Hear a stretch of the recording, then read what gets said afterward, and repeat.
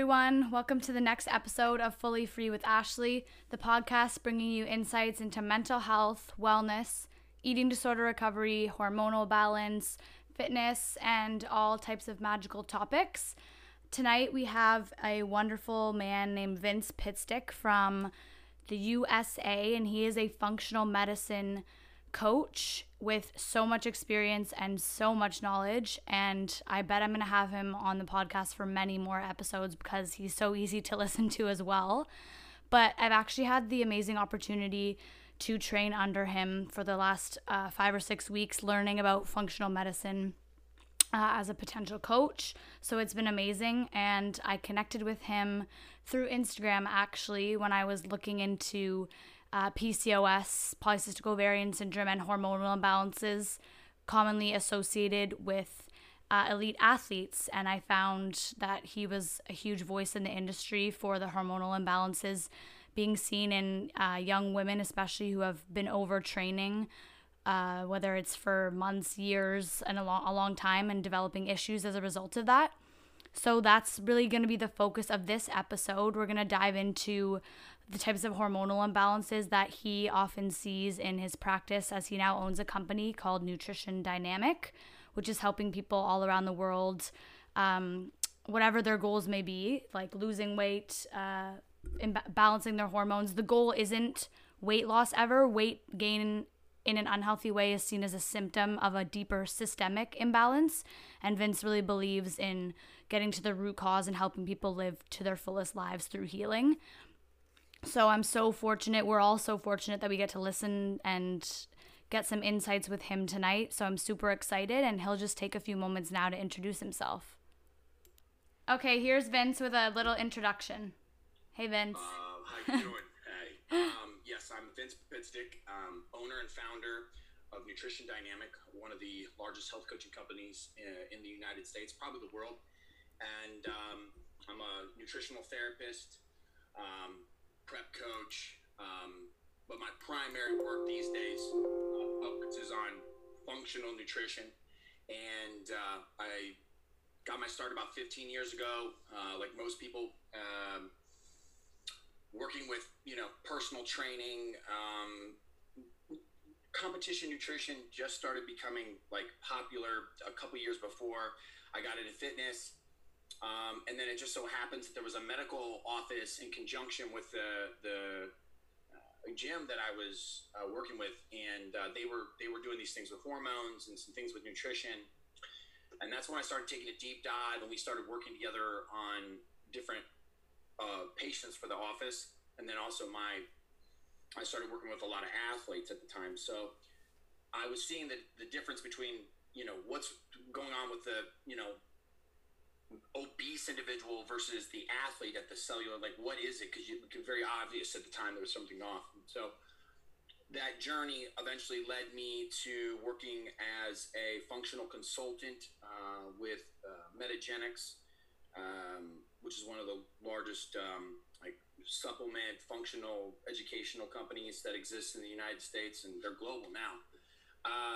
But I got a lot of training. I rubbed shoulders with a lot of practitioners that then educated me and brought in that next step of how to blend nutritional fitness principles and functional medicine principles together and make something that really could change some lives. And so for a lot of years, I trained a lot of practitioners on some of these tools as a consultant. And then eventually, I think, it would be 2013, I opened Nutrition Dynamic. And in 2017, then we opened up our own functional supplement line, New Ethics Formulations. And so now we find ourselves here, in 2020 at a much different place than where I started, that's for sure. I just gave some of the highlights, but the journey has been long, going from just basic understanding of what nutrition is all the way to now. And now we're focused on spreading the message, getting the education out there, creating impact, and most importantly, I think, enhancing the industry that is health coaching. I see my role and the role of our company as one as a coaching incubator and one that helps shift the paradigm of what coaching is, what it should look like for the future, because I do believe health coaching in various forms is the future of health and fitness. Yeah, me too. I love that because even if you asked me a couple years ago, I would have considered health coaching related more to like fitness and like aesthetics and like looking a certain way. And now that's totally shifted for me too, because just my own journey and then learning so much about underlying principles of what functional health really is. And I don't think people actually know like what is health coaching. So what would you even like begin to describe health coaching as? So if you were to take a structured definition, my definition obviously is going to be different than some others, but a health coach is a designated individual that is trained and educated in the areas of lifestyle change, health, and wellness. Now, again, what tools a health coach provider picks up can vary. Mm-hmm. Some people are mindset. Some people, pick up tools of, like I said before, on functional aspects. Some people are going to focus on a specific demographic, or they're going to focus a little bit more on maybe the fitness aspect, right? So everyone's process, just like a doctor, maybe even though a primary care practitioner, they might be getting continuing ed in certain areas and be more adept in certain areas, but then in certain other areas they're gonna, because of their what do they call that? Why am I blanking today? I've got a lot going on today. That's okay. Their scope of practice. That's what I was looking for. Their scope of practice. They're not gonna work with certain things, and so it is a guide, a trusted guide that is designated to get you out of the place that you're at and into a successful, mentally and physically positive and healthy place. That's what I would say.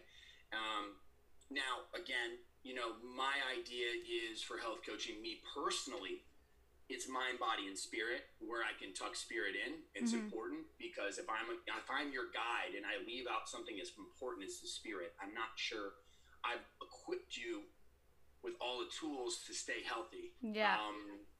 That being said, that's not everybody, right? So it's different. So again, I think my original definition is probably most sound. No, but I love the spirit part too. I think I really resonate with that as well. But I mean, not everyone will, but just staying true to yourself and including that in your process, I think is important. You pointed out something very important though. In the journey of someone coming to understand what a health coach is, they find themselves at a crossroads with what we call cognitive dissonance with fitness. You find yourself saying things and then doing something else. And the industry does that a lot. It says one thing and then it does something else, right? It talks about health, but it really sells sex a lot of times, or it sells eating disorders or unhealthy behaviors, or reinforces or instills concepts that are contradictory to true happiness and wellness and health. And so in many ways, the fitness industry and the message of fitness gets adulterated. And it's because technically it's missing some components, in my opinion, that really make it what people go to it for.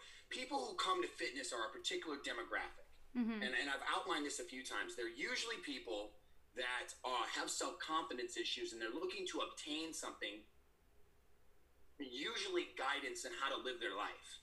So you got a lot of people in the fitness industry telling you how to live your life, but really all they should be doing is giving you a meal plan. They're not qualified, in my opinion. If you got washboard abs, and you got a lot of followers on Instagram, that's nice. Okay, that's great. But are you really a coach that's been trained in both, psychological, nutritional, and functional things that bring that together? And I always felt it needed to be in one place. I always wanted to make a coach, because the medical industry has shown us that when you refer out a bunch of stuff, not that some things that shouldn't be referred out, because some things need to be. Yeah. Severe eating disorders, things like that. If you refer out, no one's talking to each other. So therapy isn't congruent and no one gets anywhere. Okay, that's the problem. You know, the endocrinologist isn't speaking with the GI doctor, isn't speaking with, no one's congruent. So this person's getting ping-ponged in this process. And that's why I feel like the true evolution of a health coach is going to have a well-balanced understanding of all those things, right? And I think a lot of people go looking for a way of life and they're asking the wrong people, because you're just asking someone that's a personal trainer or a nutritionist, and then they're giving you this lifestyle that really long-term, is that what's healthy? Well, that's where fitness can be misleading. Yeah. Right? So, and then there's a lot of people who are athletes or get just what they were coming from, and I get that. But I think people are looking for guidance, leadership, they're looking for health, and they're looking for something that's going to work for them really long-term. They might want those short-term results. They might, instant gratification might be what they're seeing. But when it falls apart on them 2 weeks out from the program they were just in, they're going to, then come back and realize the importance and the value of something that can hold or last. Yeah, and something that doesn't drain them but makes them look good. Yeah. Right. So it's one of those things that, the industry is showing us its incompleteness. Like, depending on what research you read, 88 to 92% of people lose the weight but then gain it back. Okay? So what that shows us is that the goal of fitness is short term. The goal of fitness is what we call asymptomatology. Okay? The goal of a health coach should be resiliency long term. That should be the benchmark. Yeah, I might be able to make you feel good right now and get you into in a good place, but did I set up your lifestyle? Did I set up your functional health, meaning balance of hormones, adrenals, thyroids, things like that? And then like your mindset, and maybe again, if you're willing to hear it, your spirit, to set you off on a course that's going to keep you that way. Yeah, I love that. Yeah. And that just kind of leads right into like the main topic as we continue. Just like, I really wanted to dive into the fitness industry and in general, and what you see with women in terms of hormonal imbalances from, I guess, a multitude of things, but like under eating, the wrong type of training. Like, what is some of the main things that you've seen? So you got classically, and this is where medical research versus fitness research fails us. You've got a large portion of the population that is inactive and does overeat. Okay? They exist. It's well documented. Yeah. And that's true. Those individuals typically will suffer some kind of other inflammatory conditions later on that they're going to have to battle from those lifestyle choices. But if they just eat less and move more, some of those people, that's all they needed to do. Okay? Yeah. For that time. Now, they didn't develop the lifestyle, so we just talked about. So the symptom is weight. Weight is not a disease. I didn't wake up one morning and go, I got weight-a-beaties. Because it doesn't exist. Yeah. Right? Okay. You have a series of conditions that led to weight gain. So in my opinion, the difference to redefine what a personal trainer, a nutritionist, any one of those are, they chase the symptom of weight. A health coach gets to the root cause. That's my belief, because that's my story. I started out like, oh, you're overweight, let's lose weight, it fixes the problem. A triangle fits into a triangle, it all works, right? Yeah.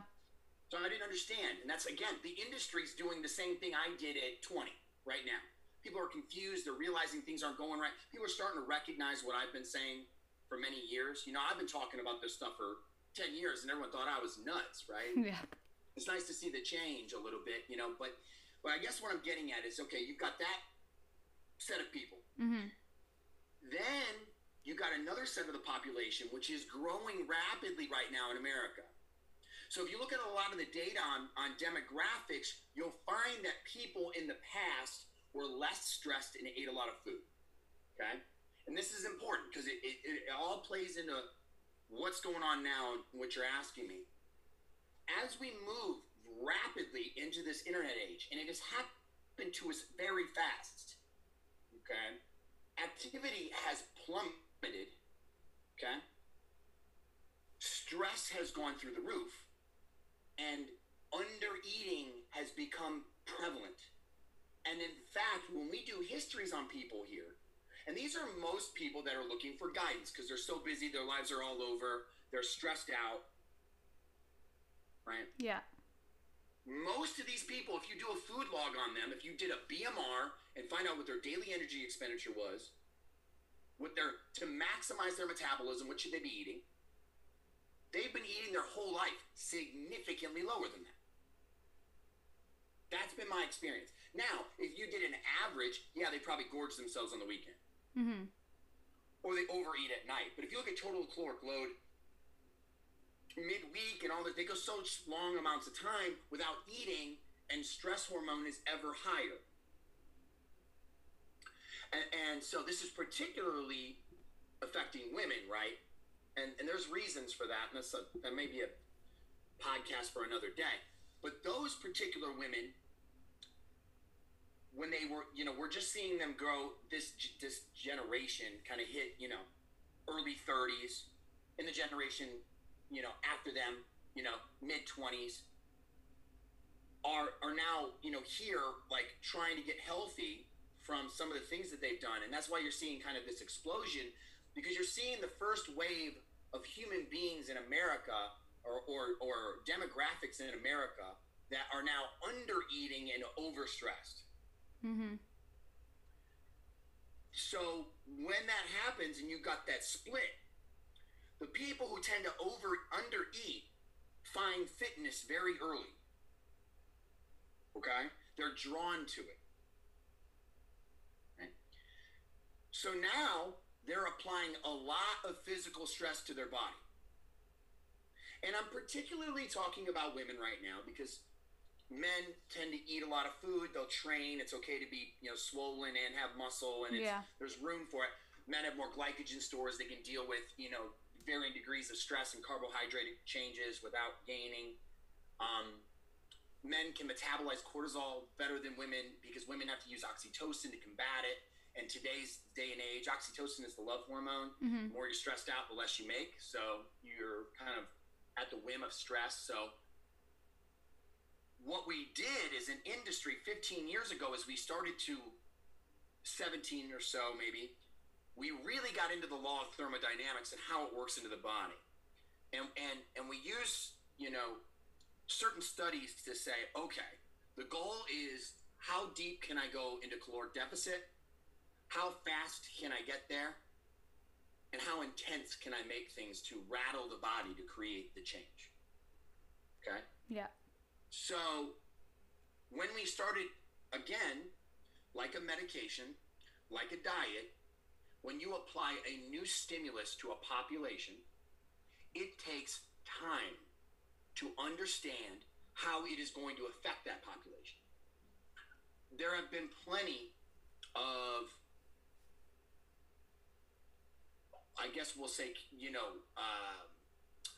top advisors for like the National Institute of Health have come out and said many of times, like, you don't know the net effect of a new chemical when exposed to the population for 30 years. Yeah. Right? So you see when I look at 8-week, 12-week, 16-week research, and someone's trying to tell me how to run my life, I laugh. Right? Yeah. That even though you sound intelligent citing research, actually, when it comes to wisdom, that's a little short-sighted. Because my life will extend past 16 weeks. And what is after that for me? So this is what I'm saying. We doubled down on these concepts. And then you had a lot of people in fitness adopt these concepts and then tell women who are already under eating or stressed out or both how to live their lives. Okay? Mm-hmm. And then all of a sudden you started getting people who really only knew how to work out become like I'm your guru, like I'll show you how to live your life. Because I find that most people, a lot of these people in fitness, they bought into something that was just nutrition. You shouldn't have bought into the rest of it. And so they live their lives consistently like that. And so then when you do anything to your body that's high stress, low calorie for a long time, you deplete the hell out of your body.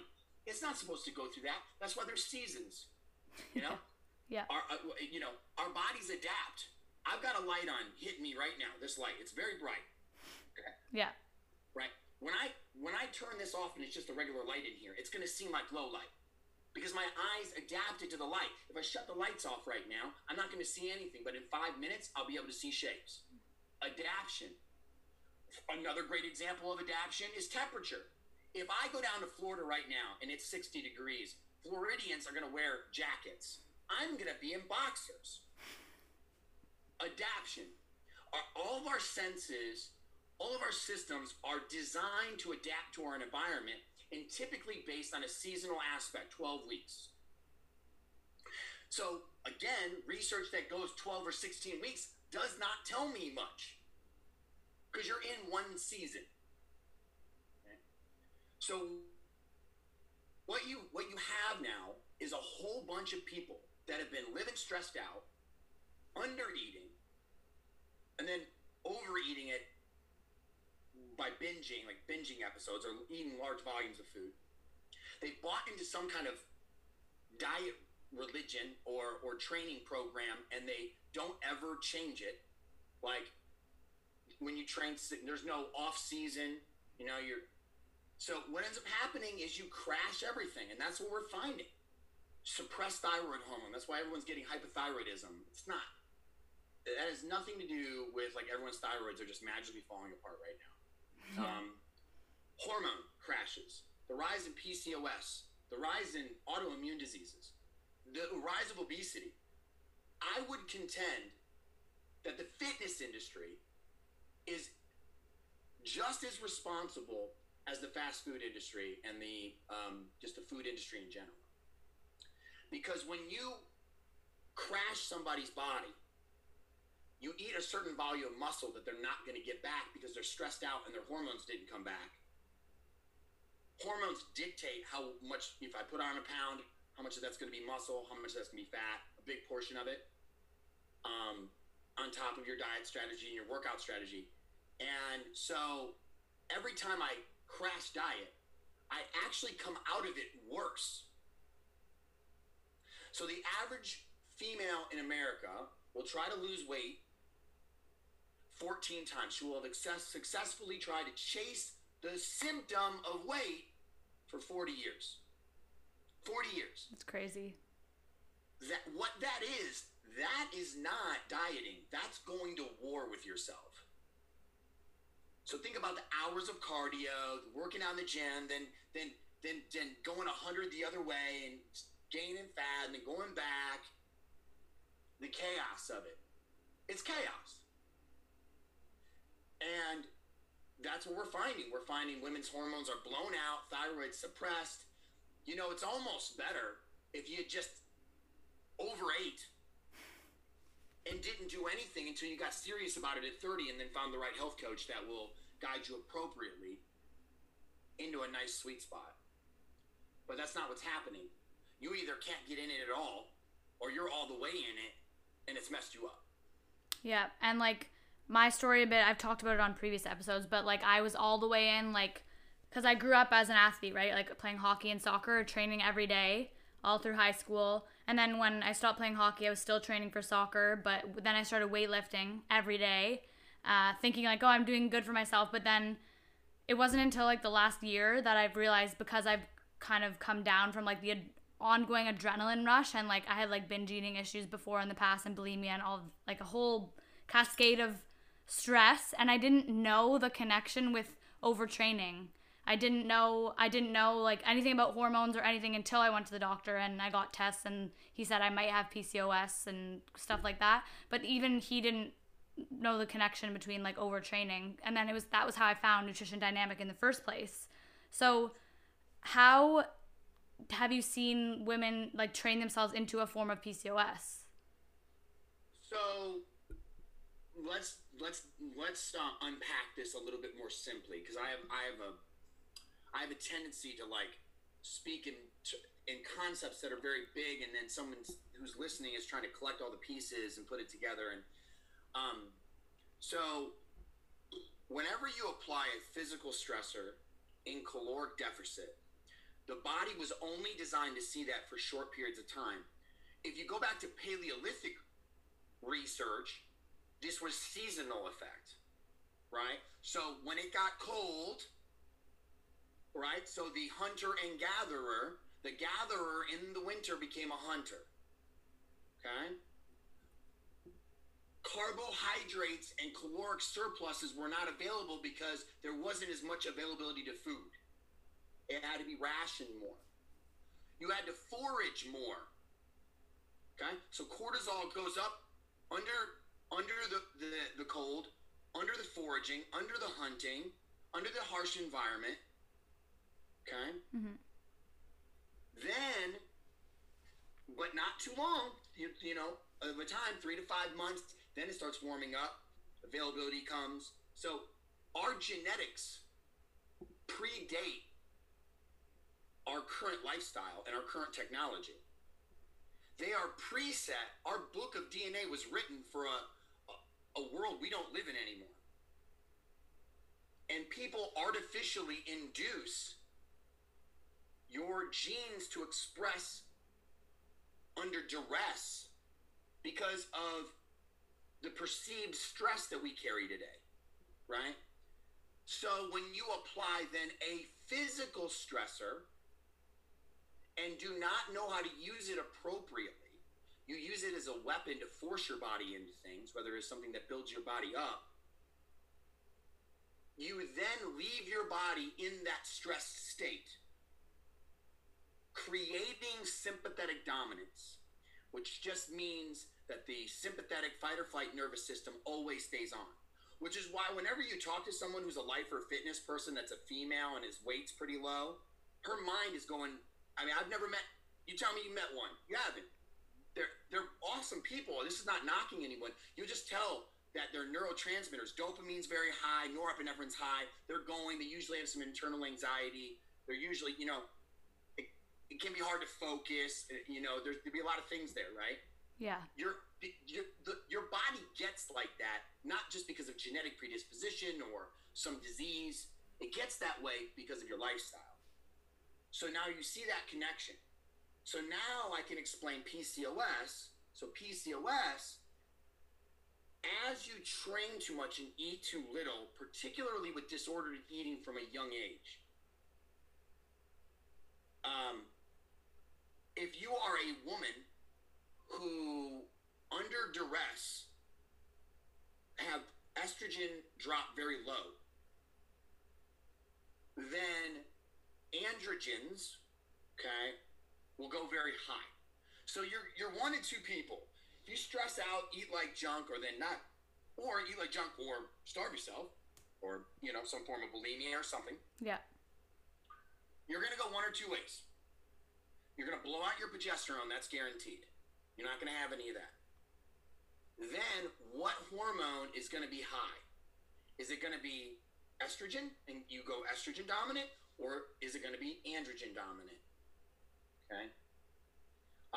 Androgens like androstenedione, androsterone, etiocolandrolone. Now, those, you may not be as aware of those. You can test those through Dutch tests in case anyone's listening, but it's important to understand that because androgens is what creates a part of what creates the PCOS. Okay. So when you deplete estrogen all the way, which is what happens when you train 6 days a week, 5 days a week, you're stressed out, you're under eating, and you stay there for a prolonged period of time, meaning probably over 6 months to a year. Mm-hmm. Okay, to give it a number.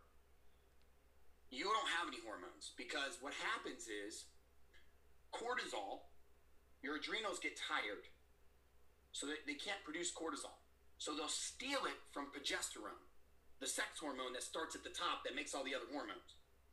So if you don't have any progesterone, because you're stealing it for cortisol, right? Also, high cortisol levels stop your body from converting cholesterol into hormones. That's where we get our sex hormones, from cholesterol. Okay? So stress, again, coming back to that, is when stress is high. So now you don't have any progesterone. Then on down the line, they all start going away. Okay? All the hormones down, because it goes pregnenolone, progesterone, androgens, testosterone, estrogen. Okay? That's like the cascade of how hormones are made, essentially. And so now, just like a woman in menopause, the only hormone you can make when you don't have any is androgens, like androstenedione and androsterone. The reason is because the adrenal glands induce it. The adrenal gland under stress makes something called DHEA.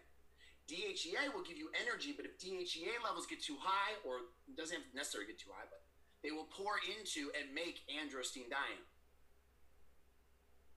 So now you don't have any other hormones but androgens. Okay? Those androgens will induce dysglycemia. Okay? So sugars will go way up and down. Now, you could argue, because there's different kinds of PCOS. Some people can get PCOS from overeating too, because the blood sugars get off, you get insulin resistant. Insulin goes up and down. That insulin creates too many androgens and pops cysts. Diabetes or prediabetes or dysglycemia can create PCOS. So that's that class of people who overeat and don't do anything, right? Yeah, yeah. But then the class we're kind of talking about now is the one that undereats and does everything. So those androgens get too high. Those androgens then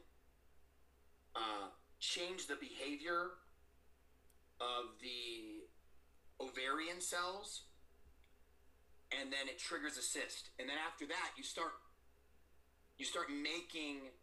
every time you come in contact with insulin, you convert it and you make an androgen. So insulin stimulates the ovaries to then make more androgens.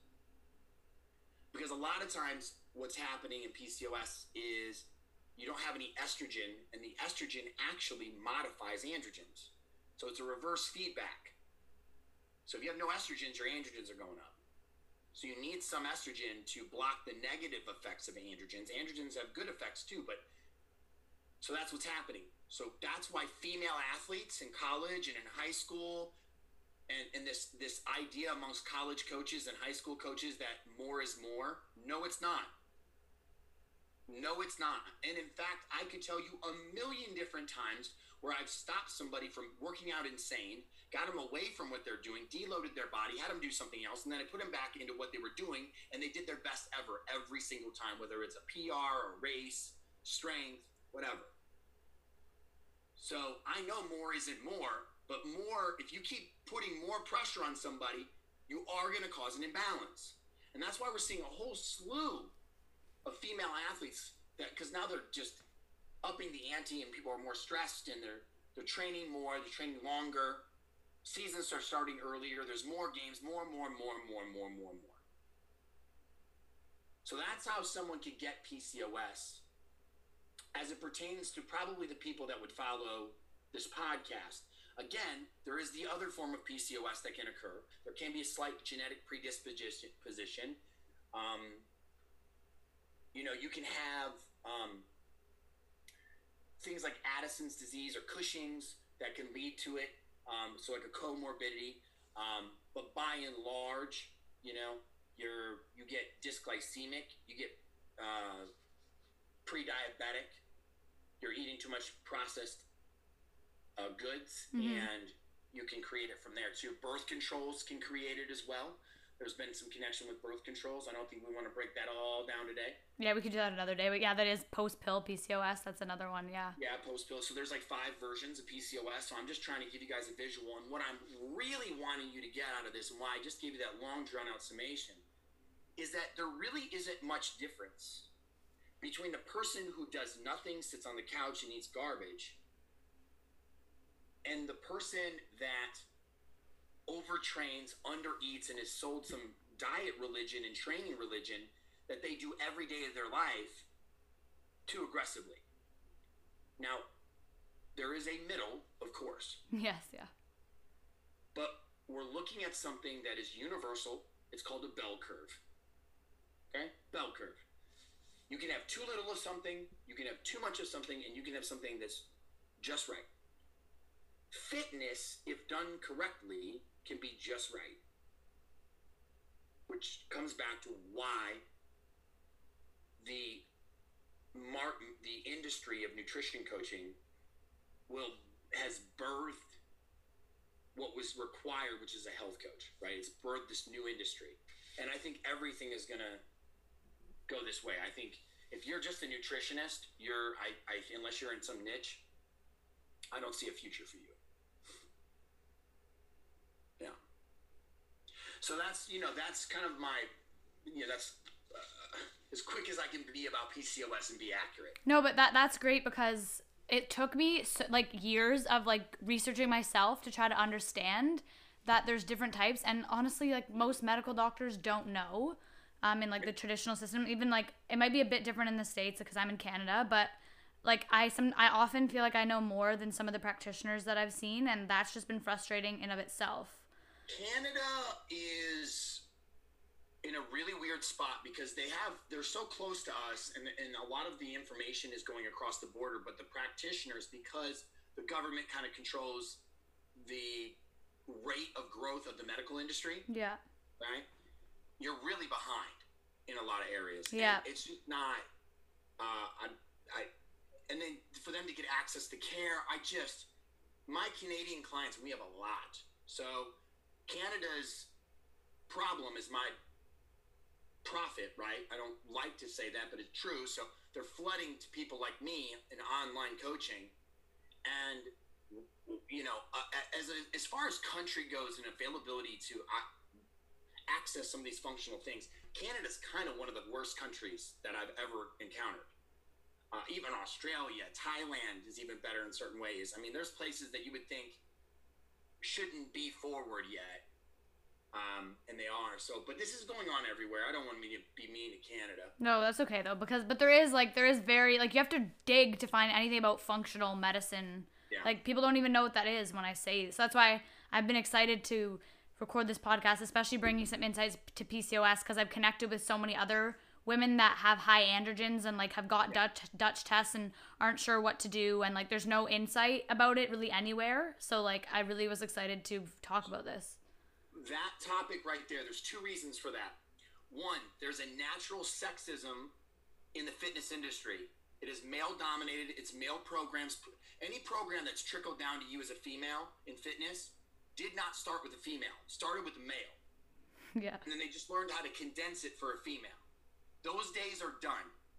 Okay? No more of repackaging male workouts and passing them off on females or training females to teach it to other females. Now listen, that can work for some, okay? I'm not saying that it can't. But for the average female, not the 10%er that's got the genes for it and they're just going to be in it and they rest at home and they follow a meal plan and they live their life like that. That you can do that. If you rest enough and eat enough, you can train as much as you like and just like a man. Mm-hmm. But if you don't, do not do that. That doesn't mean you can't resistance train. I'm not saying that. But the paradigm has to change. So again, the fitness industry is not putting any time into thinking about female health, and not even enough.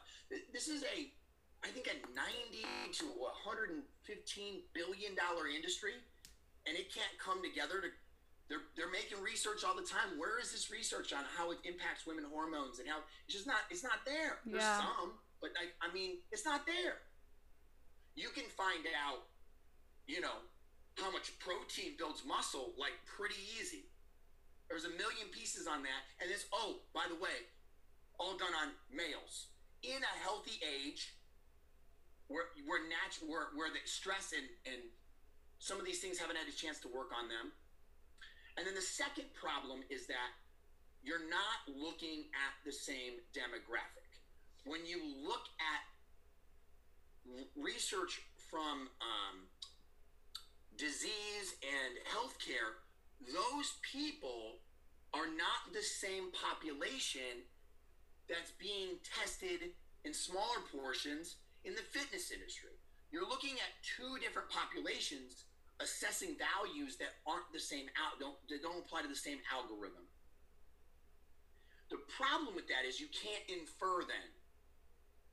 Okay, you can't infer. So the perfect example is when you're saying fitness-induced androgen dominance, PCOS. According to the medical community, PCOS happens because of prediabetes and some genetic exposure and that stuff, and that's why it's happening. but they're not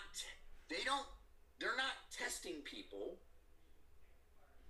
who are in the fitness community. Yeah, they're not included in it at all. Right, at all. Okay? So that's why, when no one would do the research, I said, forget it. I'm going to build a full functioning lab office here, and I'm going to show it to you. So we've done thousands of labs here. And so I've got so many case studies. I'm not a researcher. I'm not putting that together. That's not my job. My job is to watch the data, change lives, and report to you what I see. I'm not a researcher. I'm a doer. Yeah. Okay? Because you got a lot of researchers out there trying to tell doers what to do. I don't like that, because any bit of data, when you try to apply it to the algorithm of real life, everything changes. So I don't like that too much. Right? But we've got enough labs here now that I can tell you definitively these things are happening to women. And considering that we're entering into a new era of where 50% of the population in 10 years will be obese, and the medical system and the pharmaceutical system have no answers other than gastric bypass. Everything else that they've come up with has only made more problems, made it worse. You're going to have that whole population of women I told you in the beginning that are inactive and don't want to eat very well, that has never found fitness. They're about to flirt with this industry. In my opinion, in the future, the very near future, the government, health organizations are going to be looking to fitness for answers. Currently, they don't really work together. You've got doctors who write meds, but they're not working. They keep loading up meds. It's not helping the obesity rate. It's not helping biomass production in the United States. And if the fitness industry continues to do what it always has done, it's going to be just as bad as the medical system. Yeah, it's like we know that it needs to come together. It's just like when and how it's going to happen. Like we have to wait and see. Well, that's why, I founded Nutrition Dynamic. That's why I founded New Ethics Formulations, to make products that protect women from this stuff happening. That's why I'm training all of these coaches. That's why we're putting out educational series. Because once you hear the truth once, you know what you're hearing. And it seems to be very infectious, because I think hopefully Nutrition Dynamic is giving a voice to the little things that people have been picking up and couldn't put their finger on it. Like when I was a few years, 10 years ago, I noticed women were getting bigger and bigger, even in the gym. And I noticed, wait a minute, you've been training how long and you got a disease? How did you get Hashimoto's? Wait a minute, you got gut issues, but you've been, the number one thing you changed was working out. Wait, and not just even in fitness. I mean, our environment, obviously, genetically modified foods, toxins in our environment, unhealthy drinking water, it goes on to those combination of issues too. Those impact people in fitness as well. Just because you're in fitness, you're not in a bubble, right? But what I'm getting at is, these people need to hear the message, and it's very infectious. So again, when I was seeing all this stuff happening 10 years ago, I didn't know what I was looking at. Yeah, you're just picking up bits and pieces and trying to put the puzzle together. Right. And then when somebody who I think is much smarter than me points to an 8-week study done on Men. someone in fitness, or done on a big sample size, but of people who are medically ill or not your population, then you're getting misled. You think, oh, maybe what I think is not correct. No, you're seeing it. And so then when I bring it up and I bring it to light, and Nutrition Dynamic, we make some of the stuff that we're making, if somebody sees it, or you make a podcast, they're going to go, I knew that. I saw it. You know what I mean? Like, I saw something was wrong. People, particularly like us that are in this field. And the women, unfortunately, that get this the worst, that are most misrepresented, is ectomorphic females. Ectomorphic females, even blood work is the most different than any other human on the earth. And we're treating them based on research done on populations that are not them. Like every ectomorphic female that I have ever met in my life, the phenotype ectomorph, has been told they're hypothyroid. Mm-hmm. They're not hypothyroid. That's how their body prefers it to be, a little bit less T3, because they don't need as much. They're extremely lean. They're extremely tiny. They don't need as much. That's like all the women on my mom's side of the family. Huh? That's like all the women on my mom's side of the family. My Nana's on thyroid pills, but she's literally like 80 pounds. Right.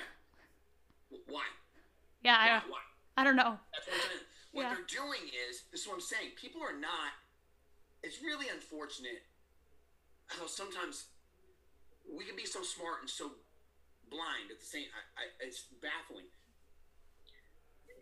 The research done on thyroid is done on large, ectomorphic females only take up 8 to 9% of the population. Yeah. So, but still, that's a large portion of females who can be that are very sensitive to changes. If you really want to understand them, you need to do research on them. And there isn't one bit. Nothing.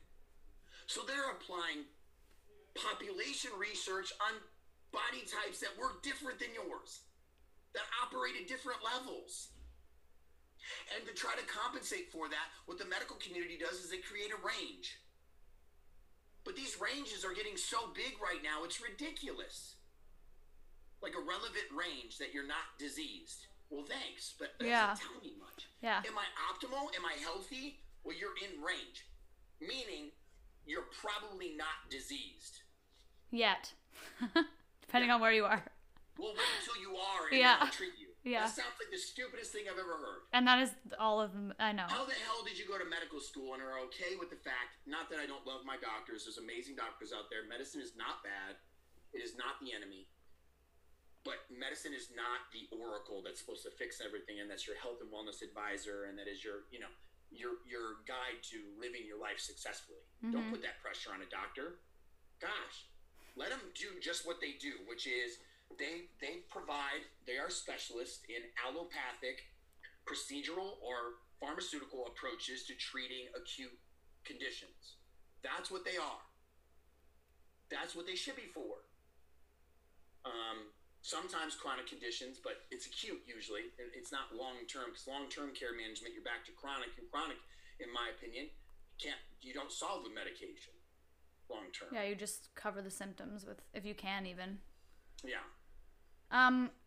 That's amazing. Like everything there's so much to talk about. And then just bringing it back a step again, just back to the trained PCOS person. So, or even if they trained themselves into estrogen dominance, for like either or, how does someone that is in that place now after like years of under eating or overtraining, however long, how do they start to climb out of it?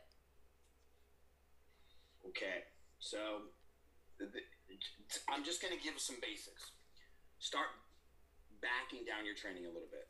So I would typically start with the resistance training. It usually causes the most stress.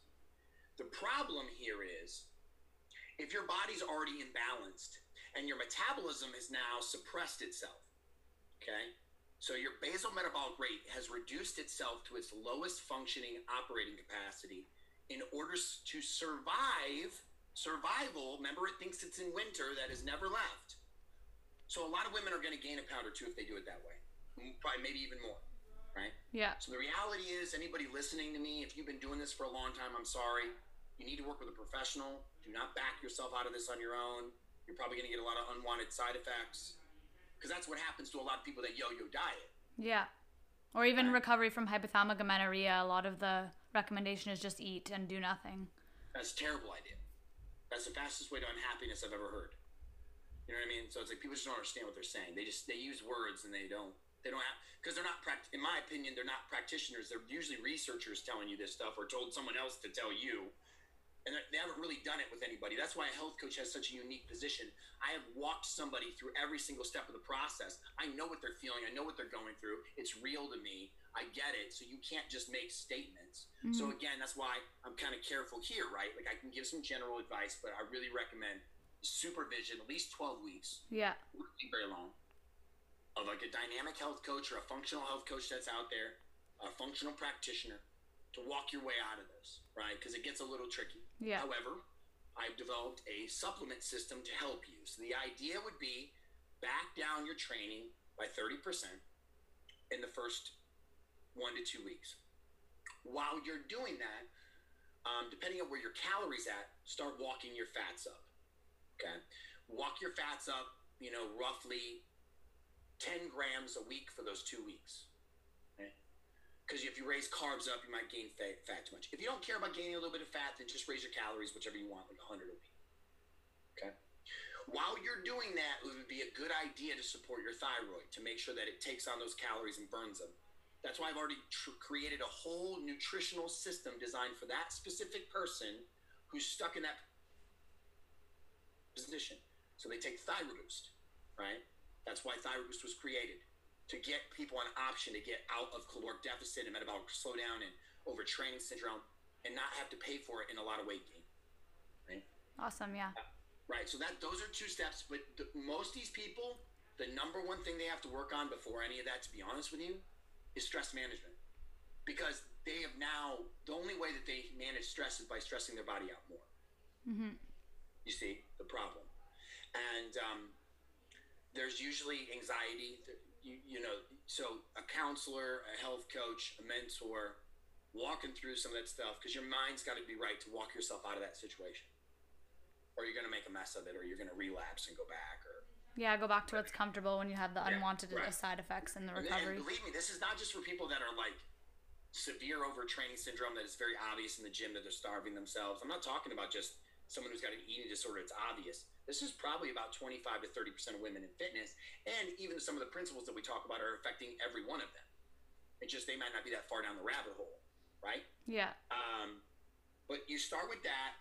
And then as you need to increase your sleep by about an hour, hour and a half, so your body can rest and recover. Adequate, 80, 100 ounces of water a day. Sodium, for the love of God, do not be afraid of sodium. Put it in each meal, 2 shakes. You need the electrolytes to create osmosis, draw that water into the cell. And then continue to back down cardio the next 2 weeks. Get almost all your cardio gone, except for maybe walking 10 or 15 minutes. Get back to aerobic strategies from anaerobic or from burst or hit. Back down to walking. And then you got to keep raising your calories up. At this point, at week 3 or 4, you can probably raise your carbs up 100 calories each week. Get your calories back to at least close to DEE, daily energy expenditure. A coach can tell you what that is. For the average female, that's going to be anywhere between 16 to 2,300 calories. Hang out for a while. And when I mean a while, I mean 4 to 6 weeks. And then you can, if you gained a little too much, maybe cut it back for a minute, clean a little bit of it up. But that's how you walk yourself out. And while you're doing that, though, hormones are going to come back. Now, if you're an androgen-dominant female, you're really going to want to watch cortisol levels. So usually they're going to be too high, so you're going to use Cordy's. We designed that product to help metabolize cortisol. But if you're an estrogen-dominant, the reverse diet is the most treacherous, because when you start going up, what do you think the first thing to go up is? Estrogen. Hormones, when you come out of a deficit, fill up like a glass of sand at the bottom and then goes up. So if you go all estrogen and you don't have any other hormone, what do you think is going to happen to your hips? They're going to grow. Blow up, right? Yeah. Have you noticed in the last 15 years how many women have just exploded in the hip? And I'm telling you right now, 90% of those women did not plan on that. That just happened to them, and it started happening to everybody because everybody was doing the same diet strategies. Also, there's other holistic things. There's other like chemicals, xenoestrogens and things like that. But it just happened to them. They didn't plan it.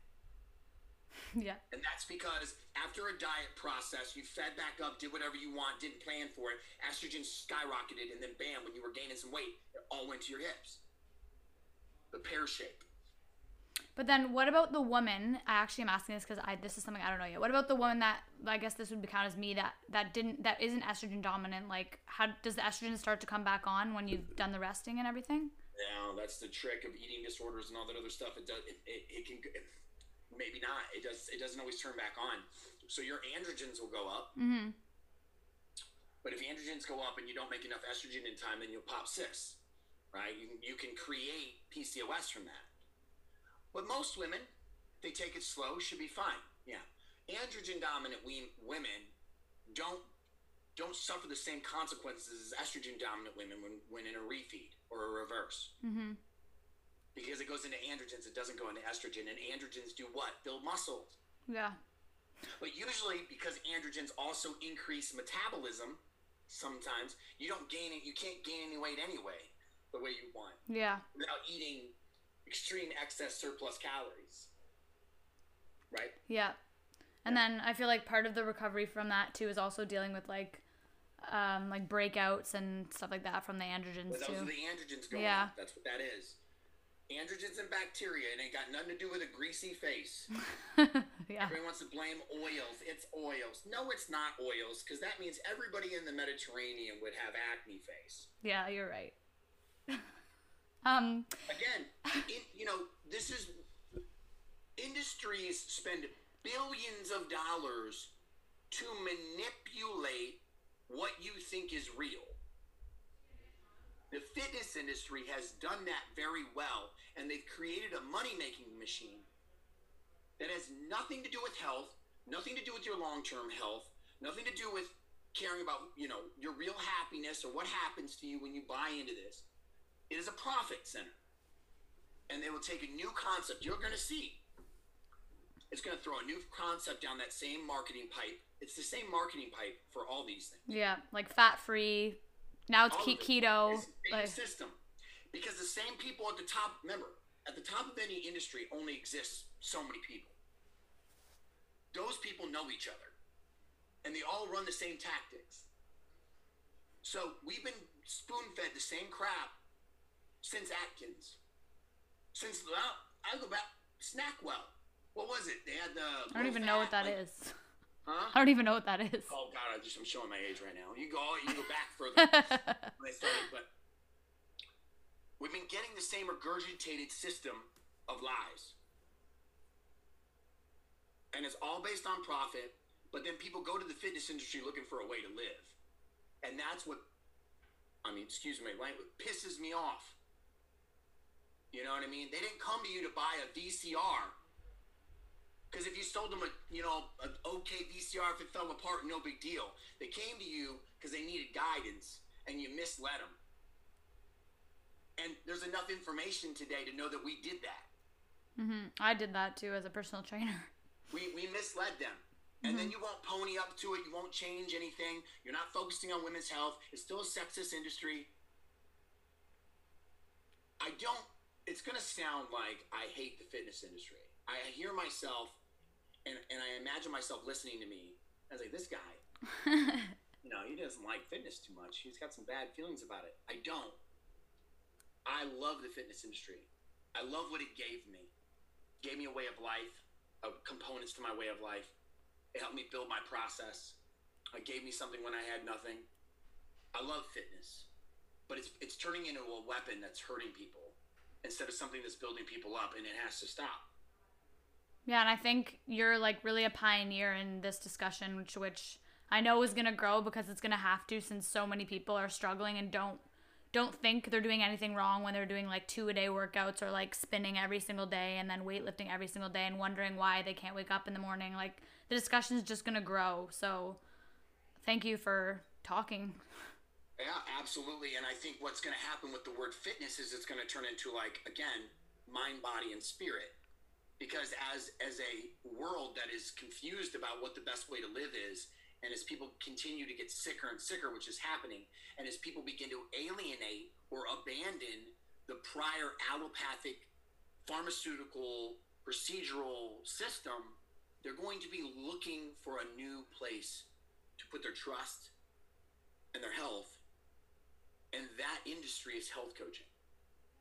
Yep, I can't wait for it to grow in Canada too. Be like, yes, this is. There is no other way for it to go, in my opinion.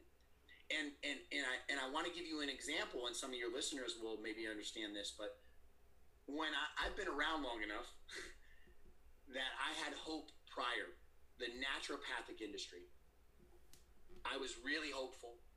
It looked like a real solution where medicine was going to blend, but it didn't. What happened was the medical system adopted in naturopaths, put them into certain types of training, and then stuck them in a corner. And they're very robotic. They're not very helpful. And it's really an industry that's let me down. And I was really, after that, when I really became a bigger face in health coaching, I said, I hope it doesn't happen to this industry too. Yeah, I hope not. And I definitely don't, it won't happen with Nutrition Dynamic because of how much you guys put into continuing education. I have had some bad experiences with naturopaths as well, but I have had a couple of good ones too. So I think it's like very individual, but I know what you mean by like the whole system with how it's set up. When I talk about these things, yeah, there are always great practitioners. Yeah. But as an industry, okay, I totally get that. The industry was looking for acceptance. Mm-hmm. So the same thing happened to the osteopath. The osteopath, did you know, used to manually adjust? Did you know that? I did. I actually barely know about them because not that many people in Canada talk about them. Osteopathic medicine was bigger than allopathic medicine for a long time. And slowly all the boards became the same. They trained them the same. Dietitians had way more. The Dietetics Association has done a bang-up job, promising all these people jobs, and then they're making $20 an hour, but paid for a medical education. Yeah. So then they neuter their healing ability and stick them in the back of a corner of something. And you should start with nutrition. Yeah. So how would you suggest to someone, whether, like, let's say they are trying to add more physical activity and wellness into their lives, or they come from a very intense background, like, how would you tell or suggest people structure their lives so it incorporates more rest and more parasympathetic? If I'm being completely honest, the first thing you do is find a mentor. You're not going to do it on your own successfully. Or if you are, you're going to suffer from first mover effect, and you don't want to go through that. That mentor there can be trainers and different things like that, because you need to be held accountable to the things you don't want to do, period, end up. Okay? If you want to become your best, it's just like, shout out Kobe Bryant, Mamba way of life. And you want to do it, you got to do it right. You got to do it to the best of your ability. You usually need someone to show you how to do that, or someone to mimic, or, whatever. So you can learn how to do that. But it starts with just some simple basics, understanding that rest and eating comes before fitness, before training, right? Mindset comes before diet. You better train your mind, train your lifestyle, train your diet, and when you got those things in play, then you work out. Yeah. That's the reality of the situation. And the problem is that people have no lifestyle, they have no diet, right? And all they have is training. Yeah, like, I know so many people, I used to do this too, like, barely slept like 4 or 5 hours, and then I try to wake up and go to the gym and work out fasted or something crazy. Right. Like, it's just setting yourself up for before the horse, right? Yeah. So you realize fitness, the word fitness is synonymous with lifting. Not anymore. And that's why I'm trying to adopt those principles into health coaching. Health coaching is fitness. Yeah, fitness for life. It encompasses all of it. And I know in our training too, you've talked a lot about, like, yeah, weightlifting's good and dandy and all that, but, like, again, back to lifestyle, but also just incorporating, like, more movement daily, like more walking, leisurely being active, obviously back to nutrition, including yoga, like, all, like, stress. How is walking not fitness? It's because it's not sexy. It doesn't seem different, My coach told me to walk. What are you paying somebody for that? Because I don't do it if no one tells me. Right? Yeah. So true. Just that, we think we got to get all complex and for the perceived value of a system. And what really people need more than anything is to surrender to somebody who's got their best interest in mind to show them how to live more effectively, efficiently, to make them happier and healthier long term. A component of that is the physical body and what it looks like and how it operates, and that's true, and that's built into that concept of a health coach. Yep. That was the best way I've ever heard you conclude something. Thank you so much. Thanks, Vince. I hope I didn't just leave your listeners more confused. If they're confused about anything, they can message either Nutrition Dynamic, I'll put them in the bottom, or me. Yes. But I'm sure they won't be confused. That was great. Yeah, well, we're going to really highlight that in our new YouTube series coming up called Road Less Traveled. This is a passion project. Sometimes the words that come out of my mouth can be confusing to understand and conceptualize. So we've decided to change the paradigm again. We're going to tell the story through the sufferer's eyes, through the person that's gone through the experience, and then you can see what fitness really is in the 21st century, in my opinion, or whatever, and really get an idea of what it would be like to change or alter your lifestyle in this new concept of fitness. So I love that. I can't wait. Be on the lookout for that on YouTube. Please follow us on Instagram, nutrition_dynamic, singular, not plural, or Vince_pitstick. I will link all of those in the bottom too, so they can click them. Yeah, and I'm really excited to watch your upcoming YouTube series too. Yeah, and then we got a lot of content. If people want to understand more of what we got, they can go to nutritiondynamic.com. We've got blogs up there. We've got videos on there as well. Awesome. Okay, thank you so much. Thanks for having me, Ashley. Okay, everyone, so there you have it. That's the end of the meeting with Vince, and that was amazing. I'm so excited for him to come back in the future for other topics. I know we did ramble a bit and go back and forth, I think feeding off each other's passion kind of for this industry and healing and hormonal balance. And we also did talk in terms of using some complex language that if you're new to this research or don't understand what we're talking about, it can be a bit overwhelming. So please don't hesitate to message me at OneLoveAsh on Instagram, which I'll link in the bottom, or at nutrition_dynamic. If you are struggling with any health issues that you just haven't been able to figure out with the traditional medical system, or you feel alone, I really, really suggest reaching out to Nutrition Dynamic or me, as I'm doing some of the training with them right now and hoping to coach with them as a coach under them in the future. They've literally helped thousands of people with various health ailments all around the world, and you can check out their social media and see some of the testimonials, which is how I found them in the first place, and they're incredible. Just to give some background, they help you with a 3-step process called Flush, Feed, and Function.